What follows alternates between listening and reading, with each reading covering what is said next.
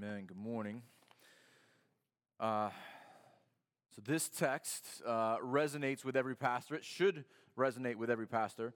This is the preaching text from the New Testament. And it resonates with every pastor, especially the ones who teach week to week and over time, of the humbling and awesome privilege it is to stand behind what they call the sacred desk, to open the Word of God and say, "Thus says the Lord." This was the text that was preached almost 7 years ago for my ordination sermon. And I text the pastor who preached it this morning to encourage him and thank him for it. Also, it reminds me of my Uncle John. You've probably heard some Uncle John stories, but if you have not met Uncle John, he's with the Lord now. 5 foot nothing, stocky little Italian guy. Looks like Vizzini from Princess Bride. Still doing push-ups into his 80s. And that is not an exaggeration. But was a faithful, fiery preacher of the gospel for 50 years. He would call me early in the morning on Sunday and say, "Preach the word, will you?" and hang up. I have a bunch of those messages, and I was listening to them this week, and I'm so thankful for that Pauline charge and faithful men until really he could not move anymore from cancer. He was in the pulpit. And so praise God for that. So last week set up this week. Now, I've often said this, but the chapter divisions in our scriptures can sometimes distract from the meaning of the letter. There is not a hard transition between chapter 3 and chapter 4. Just forget that big number 4 in the middle of the page because you need the scripture text before you get to the preaching text. It's the scripture text from last week that sets up the preaching text this week. Last week, we looked at the word of God being wise unto salvation in all scripture, breathed out by God, profitable for teaching, for reproof, for correction, and for training in righteousness, that the man of God may be complete, equipped for every good work. I charge you. Timothy, you know the tool that you have. You have the living and abiding word of God. Now use it. Preach the word. Because yes, the word searches, divides our heart, lays us bare in our homes.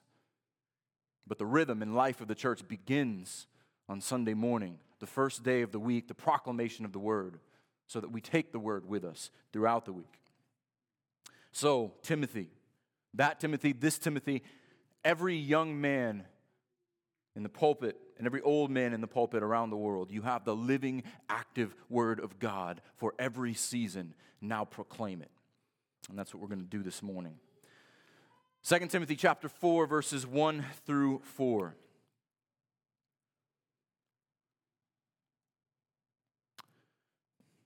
The holy and inspired word of God, as Paul writes to Timothy, I charge you in the presence of God and of Christ Jesus, who is to judge the living and the dead, and by his appearing and by his kingdom, preach the word. Be ready in season and out of season. Reprove, rebuke, and exhort with complete patience and teaching.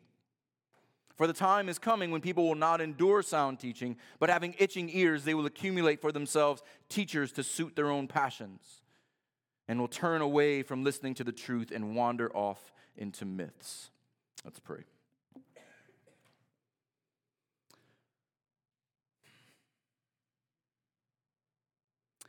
Love the song that we sung earlier. God, reveal your glory through the preaching of your word. Show us Christ until every heart confesses he is Lord. That is why we're here this morning, because he is Lord. He's Lord of all creation, Lord of lords and Kings of kings. He sits at the right hand of our Father in heaven, the seat of power and the seat of grace. Heavenly Father, we praise you that you would send your Son for us. We praise you that he would humble himself, taking on the form of a servant, even unto death. We praise you that the power that raised Jesus Christ from the dead has raised us from the dead, has raised us from our sin, has raised us to new life in him through faith. We praise you for the gospel and the good news of redemption through Jesus Christ, and it is him we proclaim this morning, that the saints may be encouraged and built up, and that those who have itching ears wandering after myths, trusting in themselves, that they would be given ears to hear. Listen to the voice of the Savior. Hear the truth. Come, believe, and be saved. Be with us this morning. Be with me in my words. May they not be a distraction. May they not be my own, but may they give you glory, honor, and praise through Jesus Christ our Lord. And it's in his name we pray. Amen.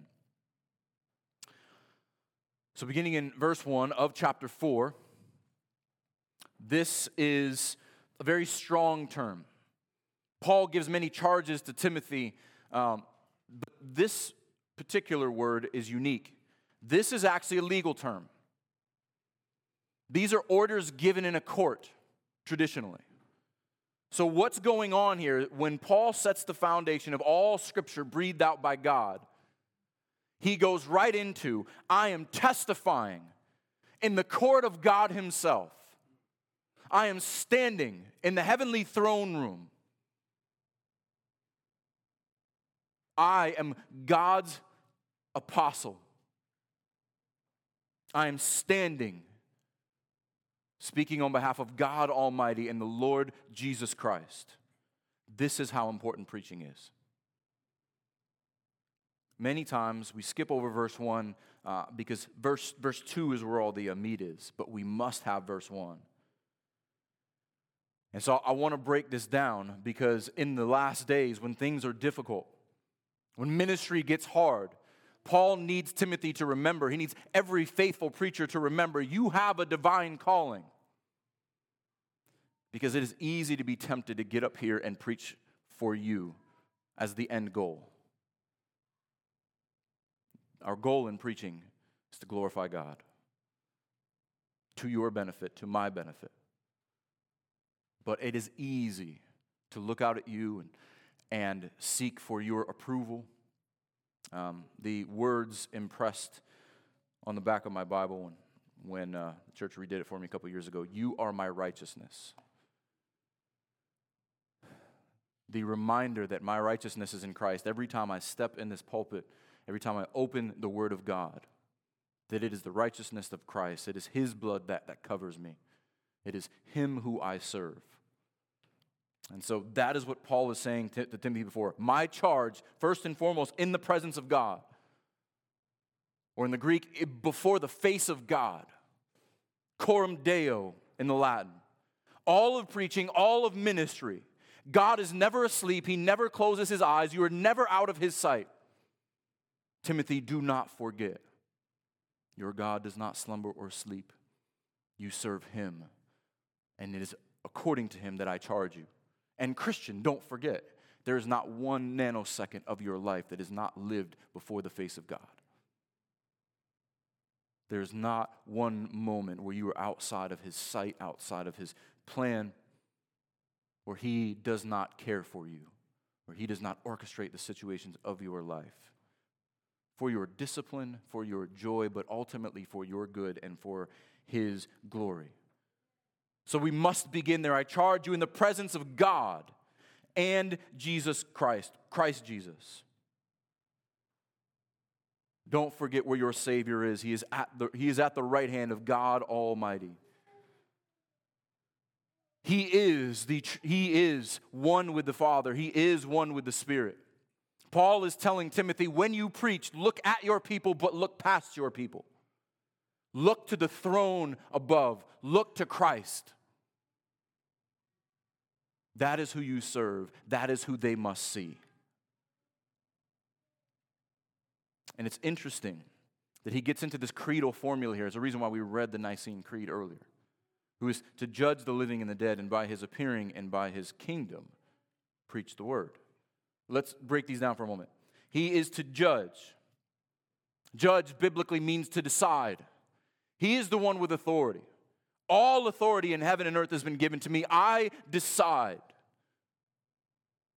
I decide between sheep and goats. I judge. This has the final judgment in view. Timothy, when you think about ministry, when you think about preaching, remember that he's coming back, and when he comes back, he's going to judge the living and the dead. Everyone who is still alive on this planet will see him come with a trumpet sound in glory, and everyone who is dead will be raised to sit before the judgment seat of Christ. Those who have done good, as Jesse prayed a moment ago, who are covered by his righteousness, will receive a heavenly reward.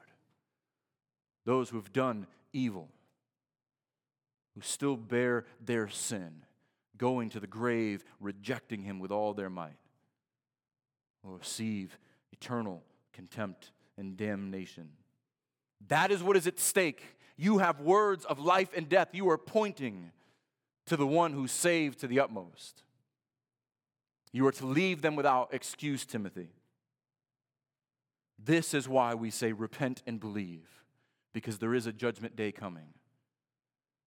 And the same Lamb who came without a word out of his mouth, laying down his life for the sheep, is returning as a lion on a sword, or on a horse with a sword dipped in blood. That same guy. Remember him. These are seen as successive ideas in the same event. He is to judge. When he returns, he'll be a judge and living and dead by his appearing. A phrase that Paul and Peter both use for the second coming of Christ. He is invisible right now, but we will one day see him. We behold him by faith, but we will behold him by sight when he appears. Paul always has the second coming of Christ in view. The hope and motivation of the church, I will see Christ. He has purchased my life. He has promised me an eternal rest, and he has promised that my bridegroom is coming back for me. I look forward to his appearing. His judgment, his appearing, and his kingdom. Paul is looking forward to the consummation of all things. The invisible reign of Christ will one day be visible. He will one day reign in new heaven, new earth, new Jerusalem with the saints. His kingdom will be seen in glory and splendor and gold and jewels forever. That is what Paul looks to. That's what Paul wants Timothy to look to. Paul describes this in 1 Corinthians chapter 15, verses 22 to 26. 1 Corinthians 15 is the resurrection chapter. This part brings together the kingdom, the ministry of Christ, the kingdom of Christ, the end and consummation of all things. 1 Corinthians 15, 22. For as in Adam all die, so also in Christ shall all be made alive. There are only two options. Everyone born of woman in Adam is dead in their trespasses and sins. Everyone born again by the Spirit in Christ is made alive. There is no third option. But each in his own order. Christ is the first fruits. He must go first. Then at his coming or his appearing, those who belong to Christ. There's a day coming when Christ will return and those who belong to him will be risen with him. Then comes the end, looking toward the final day, when he delivers the kingdom of God, the Father, after destroying every rule and every authority and every power. For he must reign until he has put all his enemies under his feet. Ladies, we spent a lot of time talking about eschatology. This should ring forth to you. Right now, Christ is reigning. He is king now. He is Lord of all creation. His kingdom invisible, his saints invisible, the heavenly Jerusalem, the Zion of our God, will one day be manifest. That kingdom will one day come to earth, a earth that has been cleansed of all sin. of all death, of all pain. It will be perfected. The last, all his enemies will be put under his feet. The last of those enemies to be destroyed is death. This is the kingdom that Paul sees. This is the kingdom that Paul wants Timothy to see. This is the kingdom that believers we see. We put our hope in and we look forward to. And so when we went through this with the ladies, we talked about the day of the Lord. We can get complicated in our eschatology, thinking that there's all of these different things that must happen. But the scriptures are clear. There is a day of the Lord. Paul, in 1 Corinthians 15, is saying that there's a day. Jesus Christ is coming. Judgment is coming. The kingdom is coming. Death will be defeated. All of his enemies will be put under his footsteps. And Paul looks forward to that day. We'll get to that in verse 8. But look at verse 8 next week. Henceforth, there is laid up for me the crown of righteousness, which the Lord, the righteous judge, will award to me on that day. Brothers and sisters, not only me, but also to all who have loved his appearing. That is why we preach, because Christ came for us. And if you are in him, the crown of righteousness is yours. And we look forward to his appearing. It is not a day of dread, it is a day of joy and anticipation and seeing our Savior face to face. This is the preface for preaching. Don't skip verse 1. There is no higher, no greater charge. So why do we preach the word? After reading verse 1, how could we not? Not only are we commanded to, but we have no other choice. Preach the word. This in the Greek is emphatic. We've talked about this before. But to preach means to proclaim.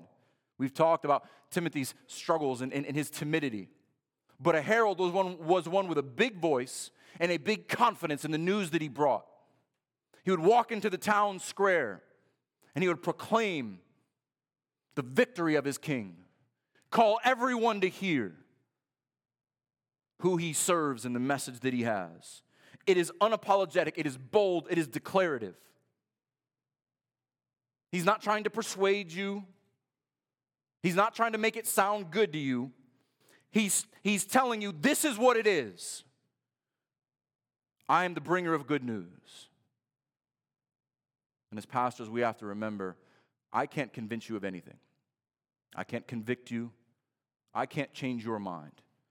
My job is to just declare what is true and point you to the one who does convict you and one who can change your heart and your mind. I point you to my king and get out of the way. That is what preaching is. So when he says, preach the word, this is in the singular for a reason. There are not many paths to eternity.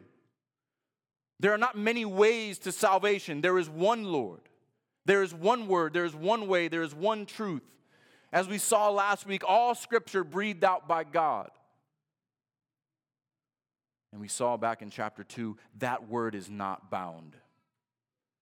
Even Paul in prison, he sees his chains, they mean nothing because the word of God is freedom to those who hear it, freedom to those who believe it. So preach the word.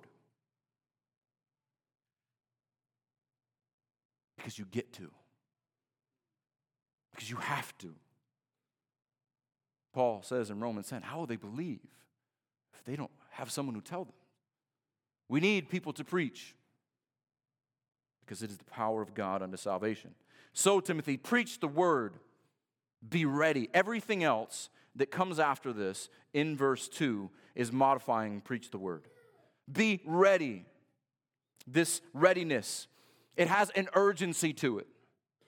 It's like the night watchman who is not to fall asleep on his post, who is be ready when called upon at any point in time, to warn the people, to encourage the people.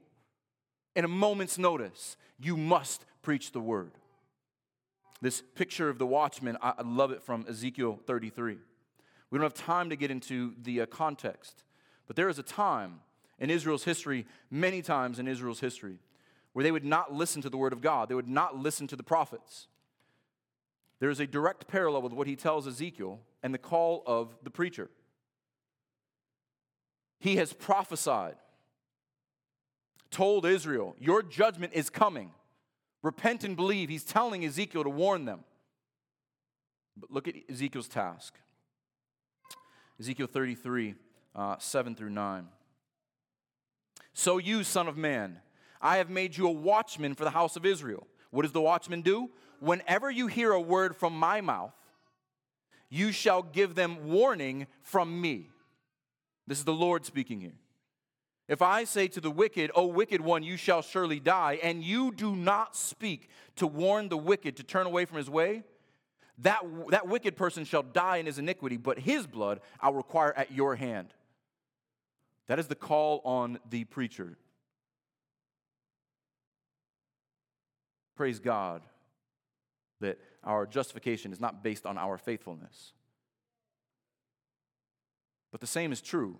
If God says to warn, we are to warn. And if we don't, there are consequences for the teacher. Not many of you should become teachers, James tells us. The Lord goes on here. But if you warn the wicked to turn from his way, and he does not turn from his way, that person shall die in his iniquity, but you will have delivered your soul. That is my job. That is the job of the preacher. That is the job of the evangelist. That is the job of the Christian witness. Warn those who are going to destruction. Encourage those who have found life in Jesus Christ. My conscience is clear. Leave the results up to the Lord. Be ready. Be a watchman, Timothy, in and out of season. Now, when we were in chapter 2, one of the analogies that Paul used was that of a hardworking farmer. And so we're going to draw on that in this seasonal language for the rest of the message. Because there are many parallels with farming and pastoring. Like last week, the parallels between parenting and pastoring. Especially speaking to an agrarian culture where many of us have never met a farmer. But that was a way of life. That's how everyone ate then. It's still how everyone eats now, just on a larger industrial scale. But the farmer in that day worked long, hard hours, and most farmers throughout the world. They get up when the sun comes up or probably before the sun comes up. They work all day long with long hours, with little recognition. But if they don't work, they don't eat. And if they don't work, no one else eats either. That farmer has to protect the crops and his livestock from pests and from predators. He is the line of defense for everything that he's responsible for. And in the different seasons of the year, the farmer must labor differently. There's not much you can do in winter. You're just waiting for spring to come. When spring comes, you get to work and you work long, hard days. And in summer, you watch them grow and you water and fertilize along the way, but you're just kind of waiting for harvest. And in harvest, you get to work because there's much to do. And so throughout the seasons of life of a farmer, they will labor in different ways. They'll see fruit and growth. Other seasons will be famine, drought, and snow. Much of a farmer's time is waiting for the seasons to change and waiting for the results of his efforts. Farmers plant and wait. They see growth and wait. They harvest and then endure a dry and lifeless winter. Ministry feels just like that. There are seasons of running and sprinting and fruitfulness and harvest, and other seasons of dry and cold and loneliness, waiting for something to happen. It is this seasonal and cyclical nature of ministry that Paul has in mind. In season, out of season. When things are good and when they're hard. When they're convenient and when they're inconvenient. When people are receptive, when they're not receptive. When your congregation is faithful, when they're not faithful. Preach the word. In season and out of season. Jesus used these agrarian illustrations often, and he tells us in the parable of the sower that the sower sows the word.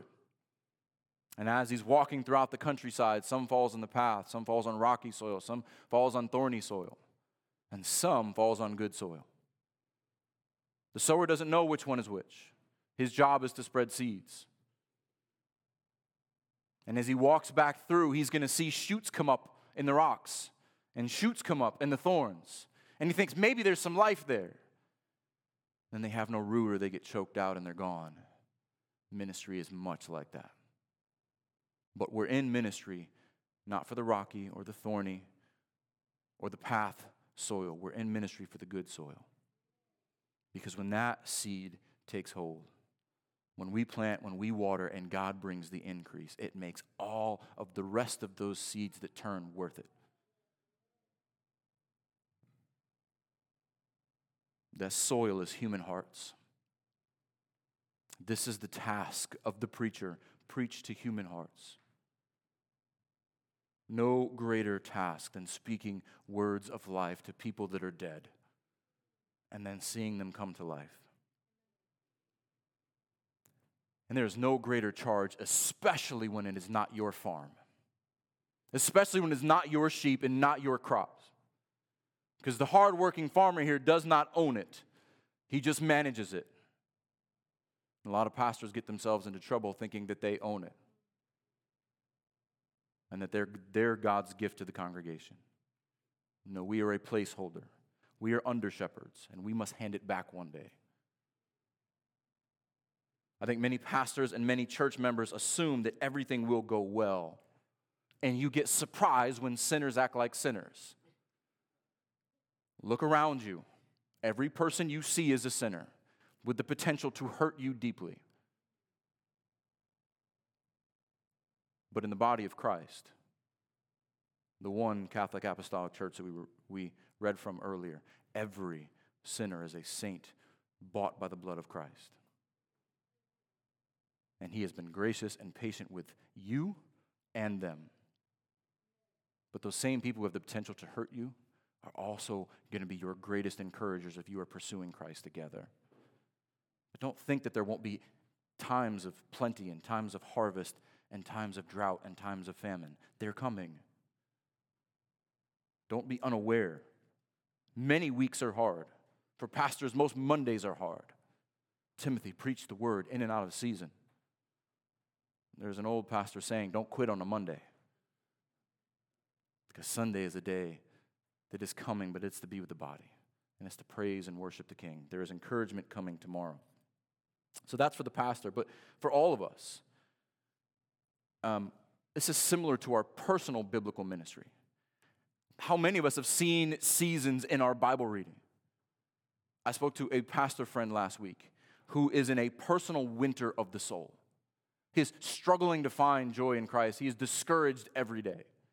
He's not lost his faith. He doesn't doubt that Christ is still on the throne or that he is not secure, but he doesn't feel the joy that he always feels, but he knows that it won't last. This is the rhythm of for all of us. Sometimes I'm reading the Bible and I feel like I'm getting fruit out of this. This is making sense. I want to keep reading. I never want to stop reading. And then other times I'm just trying to shove seeds in the ground and hopefully a little green thing will pop up in 6 months. Brothers and sisters, we are to be like the hardworking farmer.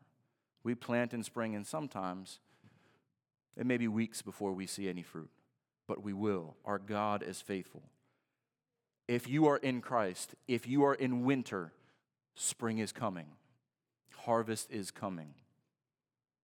There is a season for that. And in these seasons, for Timothy or for us, it reminds us to trust in the Lord. Because a farmer, that's all he can do. I put this thing in the ground. I must trust that rain comes from the sky and that God will bring something up. And I'm going to sit here for the next 4 months trusting in God. This is the Christian life. I don't know how it happens. I've never made a seed sprout, but God does it every day. You think he cares more for you than he does those seeds in the ground? Absolutely. And so for Timothy, for the preachers, regardless of the season or situation, preaching in season or out of season will and must include reprove, rebuke, and exhort. These are three terms and three ideas that preaching requires all three. And if any man neglects one of them, he is neglecting his duty. Because every one of you at different times needs every one of these. Reprove means literally to put to proof, to shine light on, to use reason or evidence to instruct or correct. This is the staff of the shepherd, just corralling you and bringing you back on course. Reproof is needed when doubts arise, when skepticism comes up. This is when you're talking to a sheep who is struggling in their day-to-day life, who is struggling to believe, and they need reproof. They need to be reminded and solidified that Jesus Christ is Lord. He's on the throne, and His blood covered your sin. When immaturity and misunderstanding of the Scripture pops up, we gently and patiently reproof and correct them. That is a close cousin, but different than rebuke. Rebuke is a bold denouncement of error. It is public or private, calling out of sin. Reproof is to shine the light of wisdom on. Rebuke is to shine the light of exposure on, to bring light onto darkness. Rebuke is needed. This is the rod of the shepherd. Rebuke is needed when sin or obstinance or division or heresy arise. You have no patience for those. They need to be called out and addressed immediately. And a good pastor, a patient pastor, needs to know the difference between an immature, struggling sheep and an obstinate, confrontational goat. One needs reproof and one needs rebuke. And the third one, exhort. This is to encourage. This is to recognize what is true and celebrate it. This is not in the 23rd Psalm, but it should be. This is when the shepherd comes next to the sheep and just pets them and just encourages them and just watches them eat and takes joy that his sheep are healthy. This is needed when people are discouraged, when people are fearful. This is also needed for frequent recognition. Well done. Good job. You were a blessing to this person. When you did this, it made a difference. That exhortation is also needed. But if you overemphasize any of those without the other, you're going to have a lopsided ministry and a lopsided congregation. Because as you went through that list, every one of us in this room was like, man, I needed the reproof at this point, I needed the rebuke at this point, and I needed the encouragement all the time. Like to have a healthy vineyard, grapevines must be supported on a trellis, reproof. They must be pruned, rebuke. And they must be watered and fertilized, exhortation. All of these are needed. And so, when preaching, Timothy, reprove, rebuke, exhort. And do not do this in your own authority or power, but each one of these. Remember, I can't convict you. I can't convince you of anything. Each one of these, we must be fully reliant on the Holy Spirit to apply the word that He breathed out, to accomplish His Father's purpose through the ministry of the Son. This gives the preacher freedom because the power does not reside in me. The results do not reside in me. Martin Lloyd-Jones said, true preaching is God acting, not man. It is God enabling, God's power enabling man beyond human ability. The other prayer before preaching is I believe in the power of the Holy Spirit. I believe in the power of the Holy Spirit. So I want to spend a little time getting into this and turning to 1 Corinthians chapter 1. It's not going to be on the screen because I want you there. 1 Corinthians chapter 1 and 2, we're going to look at a couple of sections within this text.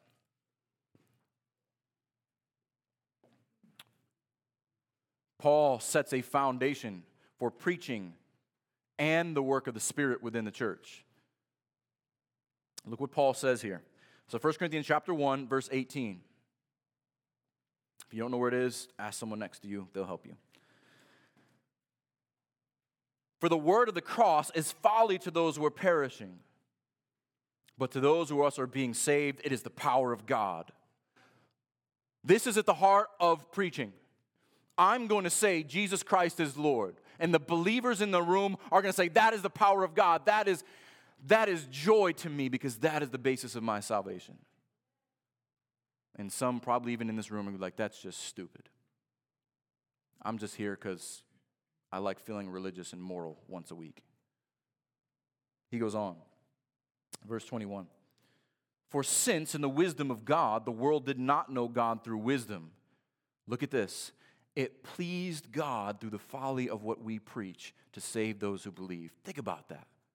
It is pleasing to God when Christ is preached. It is pleasing to God when the world is made foolish. It is pleasing to God to use His word to save those who believe. For the Jews demand signs and the Greek seek wisdom, but we preach Christ crucified.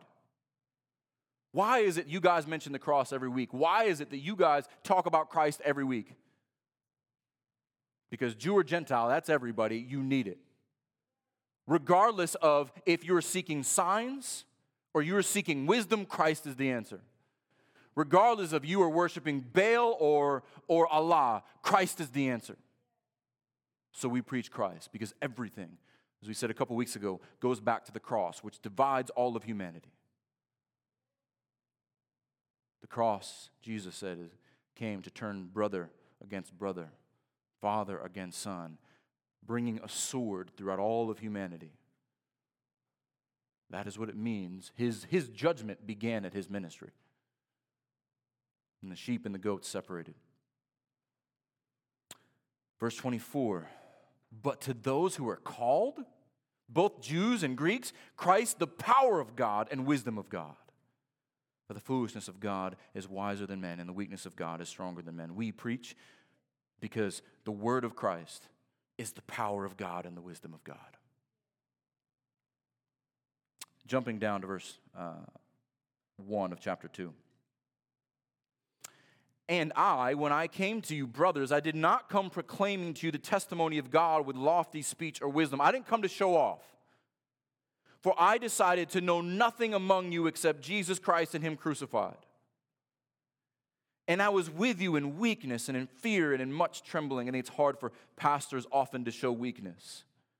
But when we are weak, He is strong. Verse 4, and my speech and my message were not in plausible words of wisdom, but in demonstration of the Spirit and of power, so that your faith might not rest in the wisdom of men, but in the power of God. In the preaching of the word and the transforming of lives, we see the power of God. And then he goes into the work of the Spirit. Jumping forward to verse 9. But as it is written, what no eye has seen, nor ear has heard, nor heart of man imagined, what God has prepared for those who love Him. You know what God has prepared? Jesus says, it's better that I go because I'm going to send my Spirit. He's going to convict you, He's going to remind you, and He's going to seal you until the day of my return. These things, verse 10, God has revealed to us through the Spirit. For the Spirit searches everything, even the depths of God. For who knows a person's thoughts except the spirit of that person which is in him? So also no one comprehends the thoughts of God except the Spirit of God. That should be separation, right? Only the Spirit of God knows the thoughts of God. But look at the good news, church. Now we have received not the spirit of the world, but the Spirit who is from God, that we might understand the things freely given us by God. This is what preaching does. This is what faithful exhortation, exegesis, and application of the Scriptures does. It tells you what God has revealed to us through the Spirit of God. And we impart this in words not taught by human wisdom, but taught by the Spirit, interpreting spiritual truths to those who are spiritual. This is a spiritual conversation. This is a conversation among those who have ears to hear. This is a a frequency only given to believers where you understand eternal truths through the Spirit of God. This is what Paul is saying. When I preach Christ and you respond to the words of your Savior, you are hearing the words of the Holy Spirit. You are hearing the very wisdom and power of God. The natural person does not accept the things of the Spirit, verse 14. For they are folly to him, and he is not able to understand them because they are spiritually discerned. The spiritual person judges all things, but is himself to be judged by no one. For who has understood the mind of the Lord as to instruct him? But we have the mind of Christ. Amen. So when preaching, I'm not preaching to goats. I'm preaching to believers, to sheep who have the mind of Christ. Spiritual conversation among brothers and sisters to build each other up, to encourage one another, and hopefully there are those without eyes to see, without ears to hear, within the sound of my voice, who see Christ and turn to him and receive new life. What greater power than the Word of God?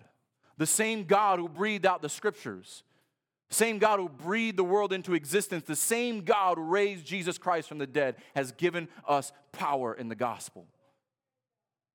That those who have new life in him can tell other beggars where to find bread, and that they have new life in Christ through faith. What greater power than to say we know the God who saves sinners, and we have life everlasting in him? What greater power than to say, if you are in Christ, you are always in Christ, because no one can snatch you out of his hand. This is the call to preach. But he doesn't stop there. With complete patience and teaching. This in the Greek is all patience. This is difficult because there's an urgency for the watchman. Our message is urgent. It cannot wait. We must preach Christ. We must point to Christ. But also there is patience for the results. I must be urgent with my proclamation, but I must be patient, seeking an end. John Calvin says that the pastor needs to have two voices. One to drive away the wolves, and the other to comfort the sheep. And so a sermon includes both. With all patience, and in Greek, with all teaching. Preaching necessarily contains teaching. There is an instructive element to all teaching or preaching. There is not a proclamation element to all teaching. Preaching includes teaching. Teaching does not include preaching. But there must be instruction. There must be patience and instruction. And patience and teaching are like friends walking hand in hand. You don't separate the two. You don't have one without the other. And many men fail here. They love to teach, but they have no patience with people. Or they are so patient that they fail to teach. This is, again, a difficult balance. Because you need to know what to apply when. Remember back in chapter 2, verse 24 and 25, here's what Paul said.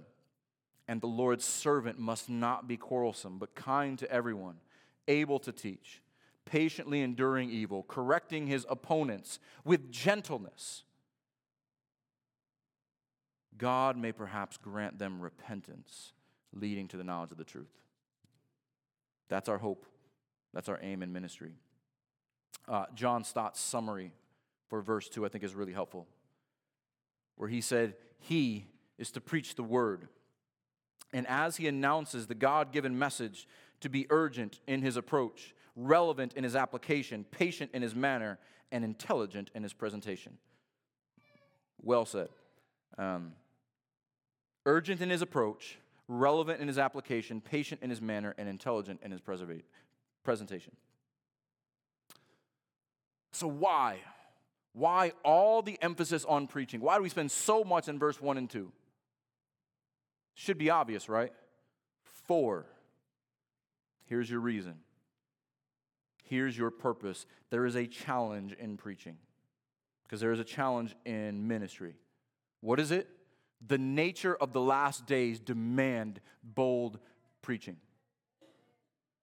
The nature of the last days demand consistent exhortation, exposition, and application of the word. This is why we never slack. For the time is coming when people will not endure sound teaching. There's the same tone that he's been giving him all through chapter 3. Chapter 3, verse 1, but understand this, in the last days there will come times of difficulty. Chapter 2, people will be lovers of self, lovers of money, on and on and on. Verse 12, indeed, all who desire to live a godly life in Christ will be persecuted. Verse 13, while evil people and impostors will go on from bad to worse. Back in our verse, for time is coming when people will not endure sound teaching. What's he saying? Timothy, right now you may be in season in ministry, but it won't always be so. There'll be a time when you'll be out of season, when it will not be easy, when it will not be convenient. You must still preach the word. Spring, summer, winter, Timothy, our focus is on Christ's appearing. We fix our eyes on him. We are citizens of his kingdom. And the things of this world grow strangely dim. It's easy to stay faithful in the word when it's sunny and everyone loves you and everyone's smiling. But when the snow comes and the fog of false teaching and sin, when you walk outside the church, any of you who grew up north, you walk outside of a church and the icy snow just hits you in the face. And the rest of your week feels just miserable and cold and lifeless. When that comes, we fix our eyes on the fixed point. We look to Christ and his appearing. We must still preach. All of history shows these seasons. We talked about it a couple weeks ago.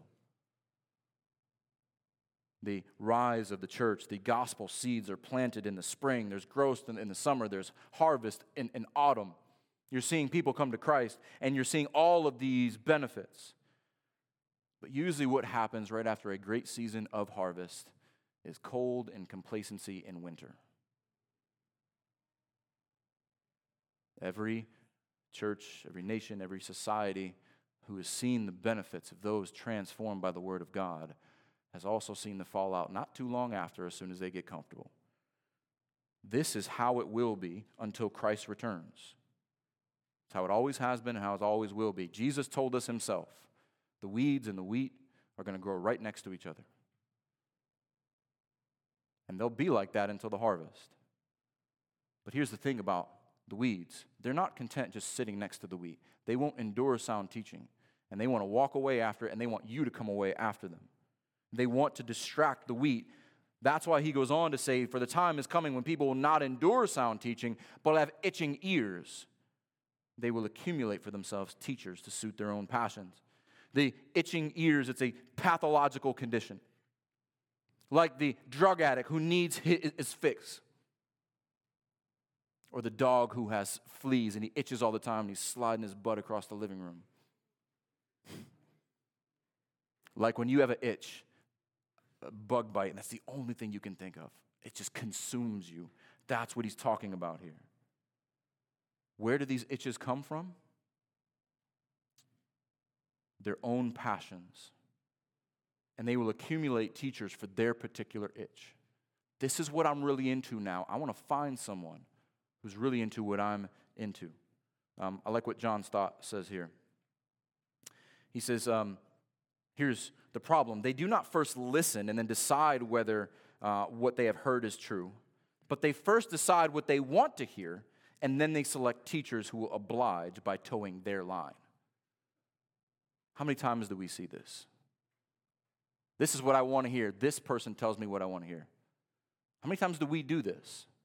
We speak to the person who tells us the truth, and we don't like it, so we keep talking to someone until they tell us what we want to hear.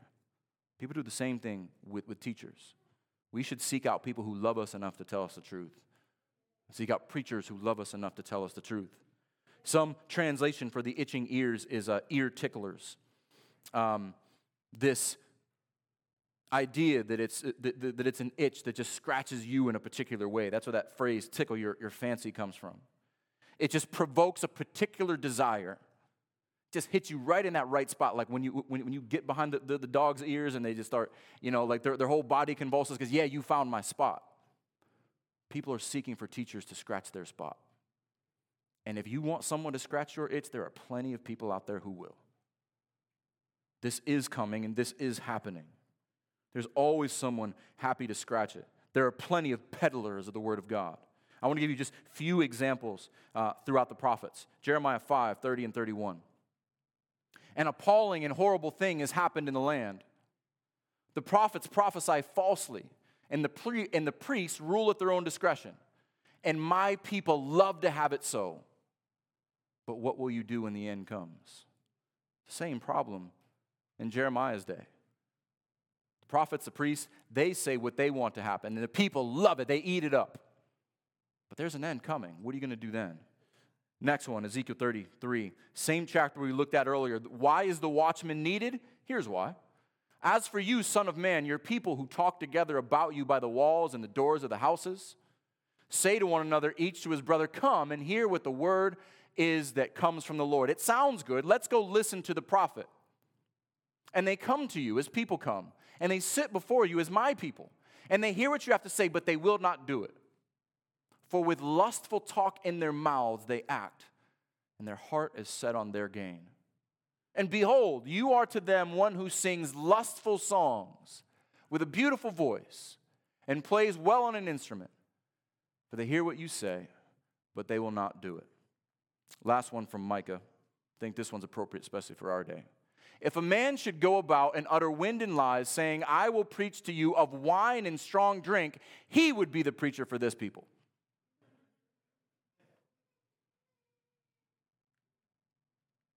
But on the contrary, 2 Corinthians chapter 2, here's what Paul says of the ministers of Jesus Christ, the ministers of the new covenant.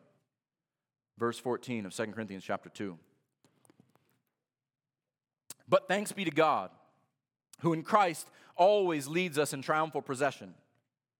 This beautiful picture of we are triumphant in Christ right now, the already of our not yet kingdom citizenship. And through us spreads the fragrance of the knowledge of him everywhere. That is what the preaching and sharing of the gospel does.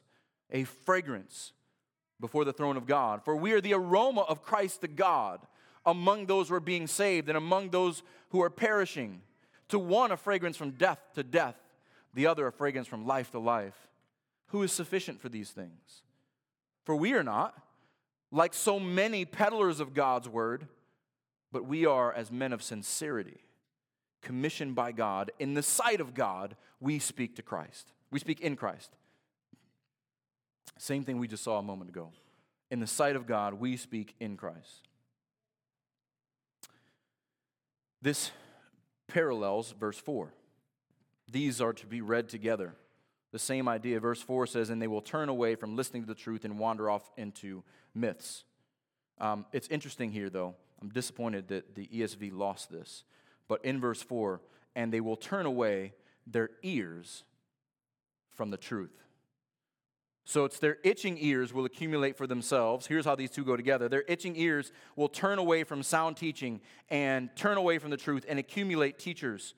They will wander off into their own myths and their own passions, and the teachers will follow right after them. That's what's going on here. These two things work together. They will turn away, they will wander off. Thinking about our farmer.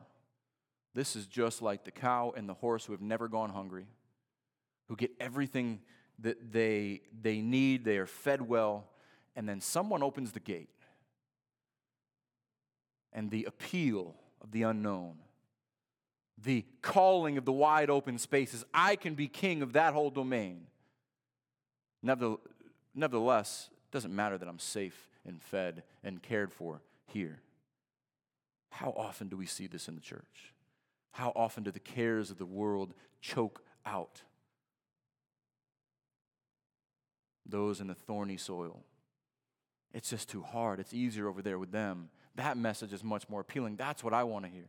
That's what I want to chase after.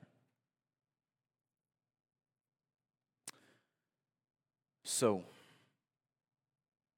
brothers and sisters, this is why we are committed to preaching through books of the Bible. This is why we are committed to expositional preaching. This is why we are committed to the whole counsel of God. Because Jesus says, for those who have ears to hear, let them hear. If you are in Christ, you are given ears to hear. Just like when you were born the first time, you were given ears to hear. The voice of the shepherd. To know the voice of robbers. To know how to enter through the door and not over the wall. This is what Jesus says in John 10.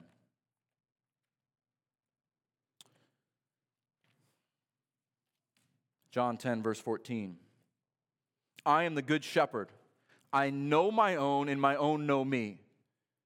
Spiritual things to those who are spiritual. There is a communication. There is a knowledge, there's an intimacy between Christ, the good shepherd, and his sheep. Just as the Father knows me and I know the Father. This is what it means to be united to Christ. You're united to him, so you're united to the Father as he's united to the Father. We looked at Jesus' high priestly prayer over the past couple weeks. I want them to be one, Father. That's my prayer for them as you and I are one. The whole call of a Christian is to be united to Christ and to each other. And through Christ to the Father. By the power of the Spirit.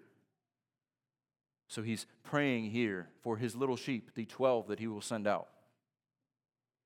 And I have other sheep, that's us, that are not of this fold, that's Israel. I must bring them also, and they will listen to my voice. Ears to hear. So there will be one flock, one shepherd. That is preaching. The under-shepherd pointing to the shepherd. The faithfulness of opening God's word so that we see Christ, so that we hear Christ. So in brief conclusion, brothers and sisters, we are in the last days. We see verse 3 and 4 happening every single day. We've seen it happen in our body. We've seen it happen in large scale and big churches and all that. People are led by passions, filling churches with itching ears and pastors with feathers in their hand waiting to tickle them as much as they can. You ever try to talk to a child when you're tickling them? They don't think about anything else. That's the distraction that happens in many places, but let it not be so for us. Those people don't need cute or creative suggestions. They need bold proclamation. Why? Because we stand before God, always. We will answer one day for the time we're given, for the word he's given us.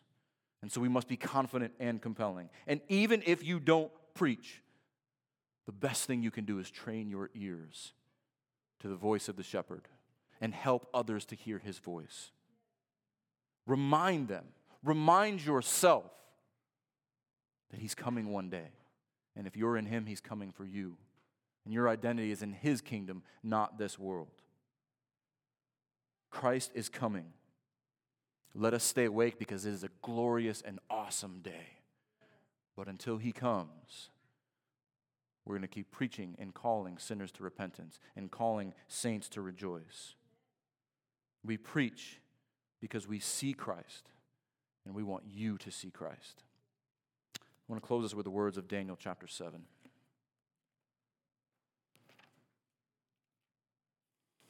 The great messianic vision that Daniel saw. Daniel chapter 7, verse 13 and 14. I saw in the night visions, and behold, with the clouds of heaven, there came one like a son of man, and he came from the Ancient of Days, and was presented before him. And to him was given dominion and glory and a kingdom, that all peoples, nations, and language should serve him. His dominion is an everlasting dominion, which shall not pass away, and his kingdom one that shall not be destroyed. I'll give you a few moments to prepare yourself for the Lord's table. This table is for citizens of that kingdom, who look forward to his appearing because you wear his crown of righteousness.